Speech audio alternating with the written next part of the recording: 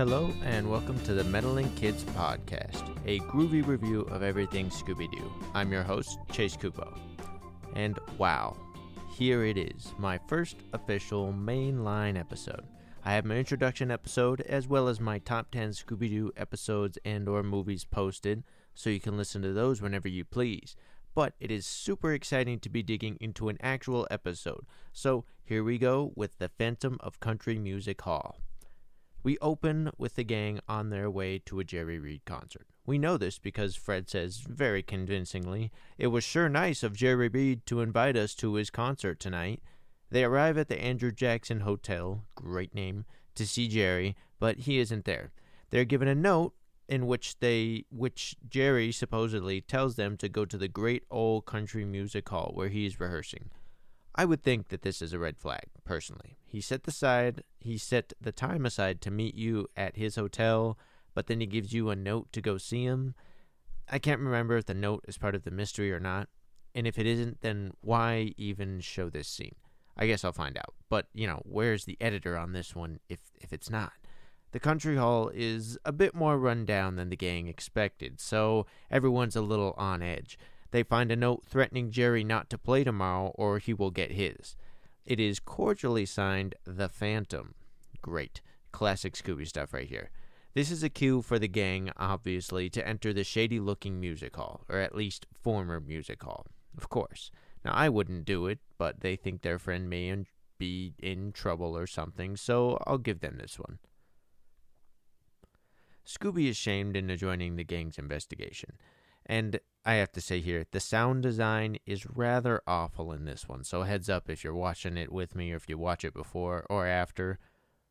I don't know if it would make sense to watch it after, but either way, the sound design is awful, heads up. And it made it a little tough to watch Scooby's cute little boxing routine here because of the sound design, but, it's a give and a take when you're watching these old Scooby episodes.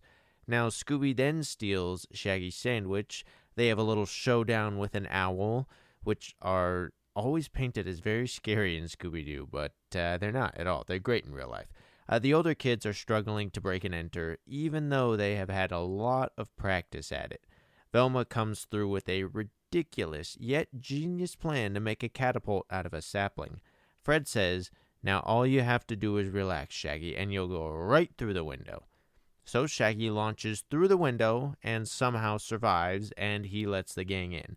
It's kind of a throwback to the first episode of the show.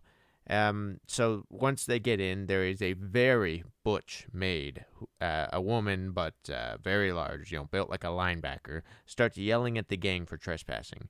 She is right, but she's also suspicious because she exists, honestly. I mean, her build, her attitude, this rundown building, it's very mysterious, worthy of investigating, even if it requires breaking and entering into an abandoned building.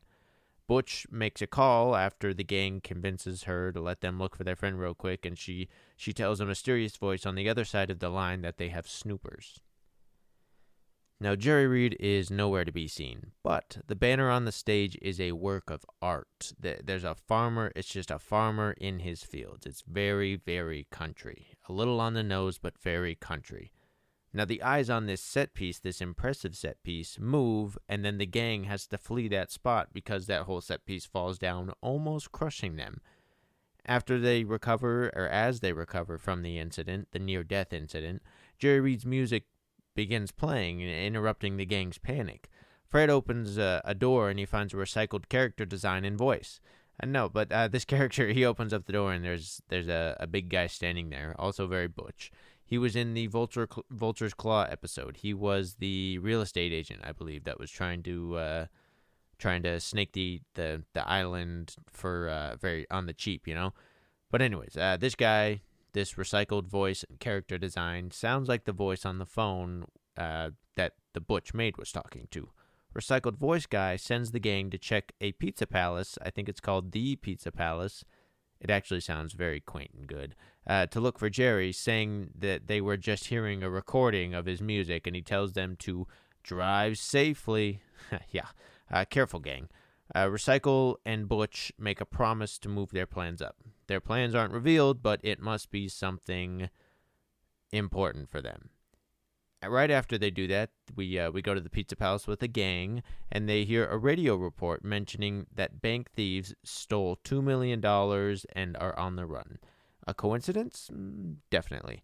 Velma proves that they do know what they're doing in breaking and entering because they go back to the abandoned building, and she said that she unlatched the stage door to let themselves back in to investigate. It's like she knew they were going to get caught. Joke's on her, though. It's locked again. They try to launch Shaggy through the window again, but Butch is there, and she must know about the old catapult trick, as they call it multiple times in this episode, because she closes the shutters on him. Velma adds insult to injury by opening the door very easily.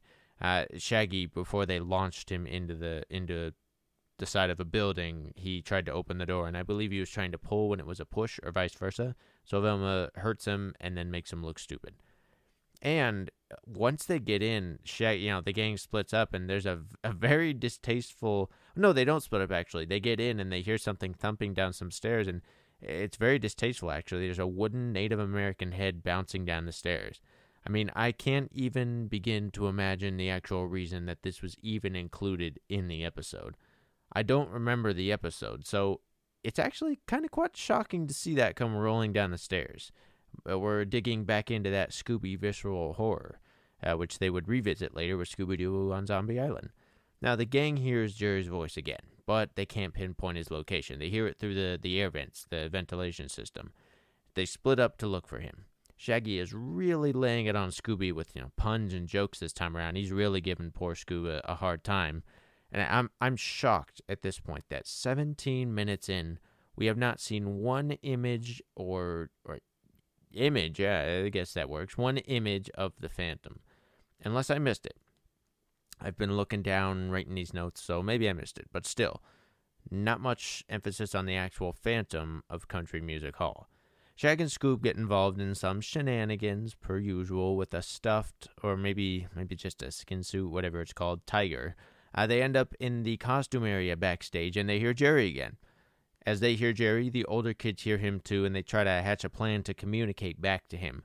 Now, their idea is genius. Velma goes and screams into a ventilation shaft, which shouldn't have taken as much thought as the gang made it seem like it should. Now, Jerry hears them, and now the race is on to find what room he's actually in. His voice is echoing through the entire ventilation system.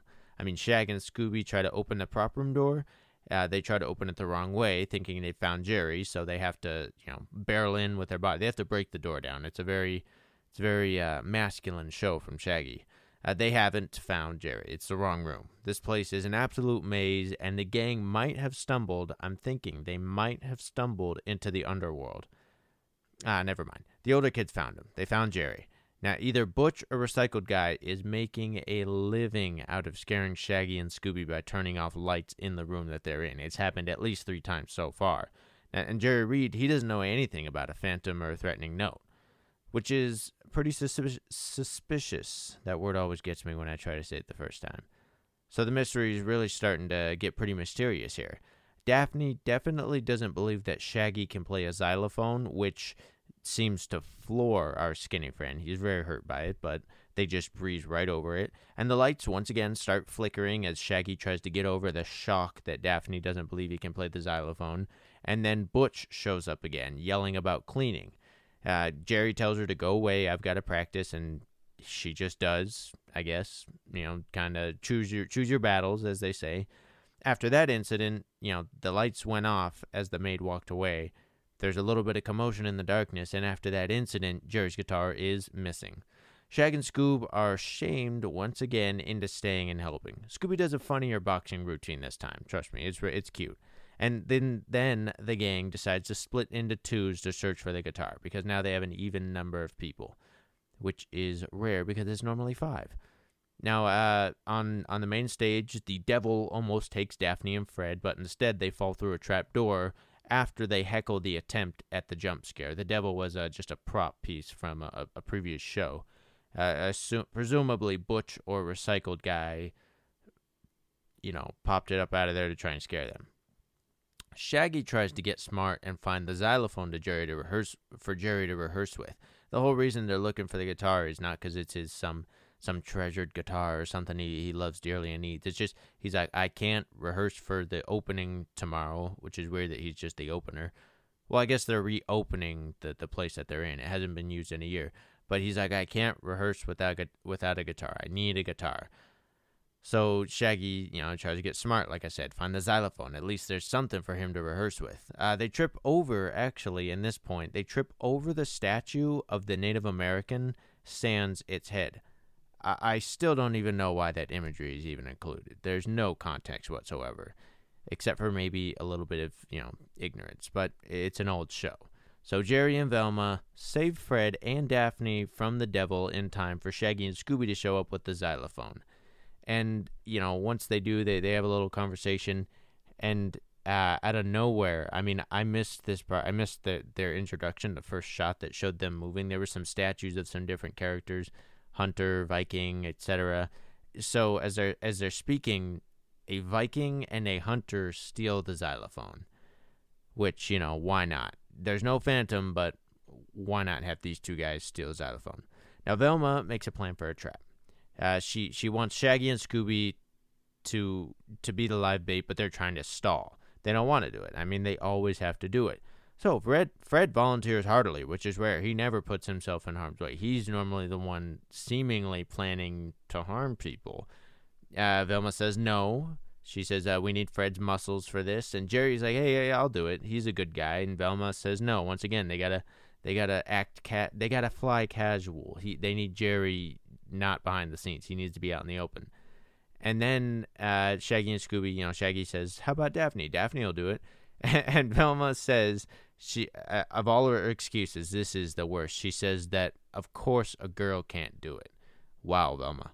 You need to shift your worldview and realize your potential. So Shag and Scoob have to be the bait. They get got. They manage to find the xylophone and Jerry's guitar until the Viking comes back to try and take it. He has a classic slapstick run-in with his hunter friend. The xylophone actually proves to be a good weapon of defense. They use it to get away and transportation. The Viking and the hunter try to chase them down on some dollies, some flat carts like you see at Lowe's or Home Depot. It's a very funny little chase scene. And, they go through that chase scene and they get caught. Velma, her trap works, which is interesting because Fred always makes the trap and doesn't always work. Velma 1, Fred 0. So Butch was actually a man in disguise, which is pretty obvious from the beginning. And it turns out that a note that the gang found earlier, a little piece of paper left on the floor, which, always happens in these episodes. The villains really need to be tidier about the details. The note that the gang found earlier was a musical code to open a secret door under the stage that housed the $2 million that they stole from the bank. And it all comes together in the end. It always does. What a great mystery. That about does it for this one. I think it was a great first official episode. I'm having a great time. Let me know if it's too short or too long. When I'm watching these episodes, I don't, I watch the episode and I take the notes at the same time. I don't watch the episode all the way through and then watch it again and take the notes. I have to try and save some time. And I've seen almost all of these. We'll get into some of the Scooby-Doo and Scrappy-Doo and, the Scooby Variety Hour and stuff that I haven't seen too much of. And maybe I'll have to do that. But for now, I've seen most of these, so I can kind of do this with minimal watching. But just let me know if this is too short, because I don't want to go on and on and on each episode. But I also don't want to make this, I don't want to make the episodes too short to where it's just, 2 seconds and it's over. But whichever way you prefer, let me know in the Facebook discussion group. I'll try and initiate a post on the date that this is posted. It should be Sunday let me look at my calendar. We'll call it Sunday the 25th. But let me know how you like this and if you'd like to see it changed at all. Thank you all for listening. Thank you to Dave Seste for his use of his music, Night Surfing, for our theme song. And thank you to Tiff Franks for all her contributions in the past. And when I first, the first couple weeks of me doing this podcast, she's stepping down as moderator of the Facebook group. But everything she's done so far has been a blessing. Thank you, Tiff. And I will see, we'll see you next time on the next episode of the Meddling Kids podcast. And remember, we wouldn't have been able to do it without you, Meddling Kids.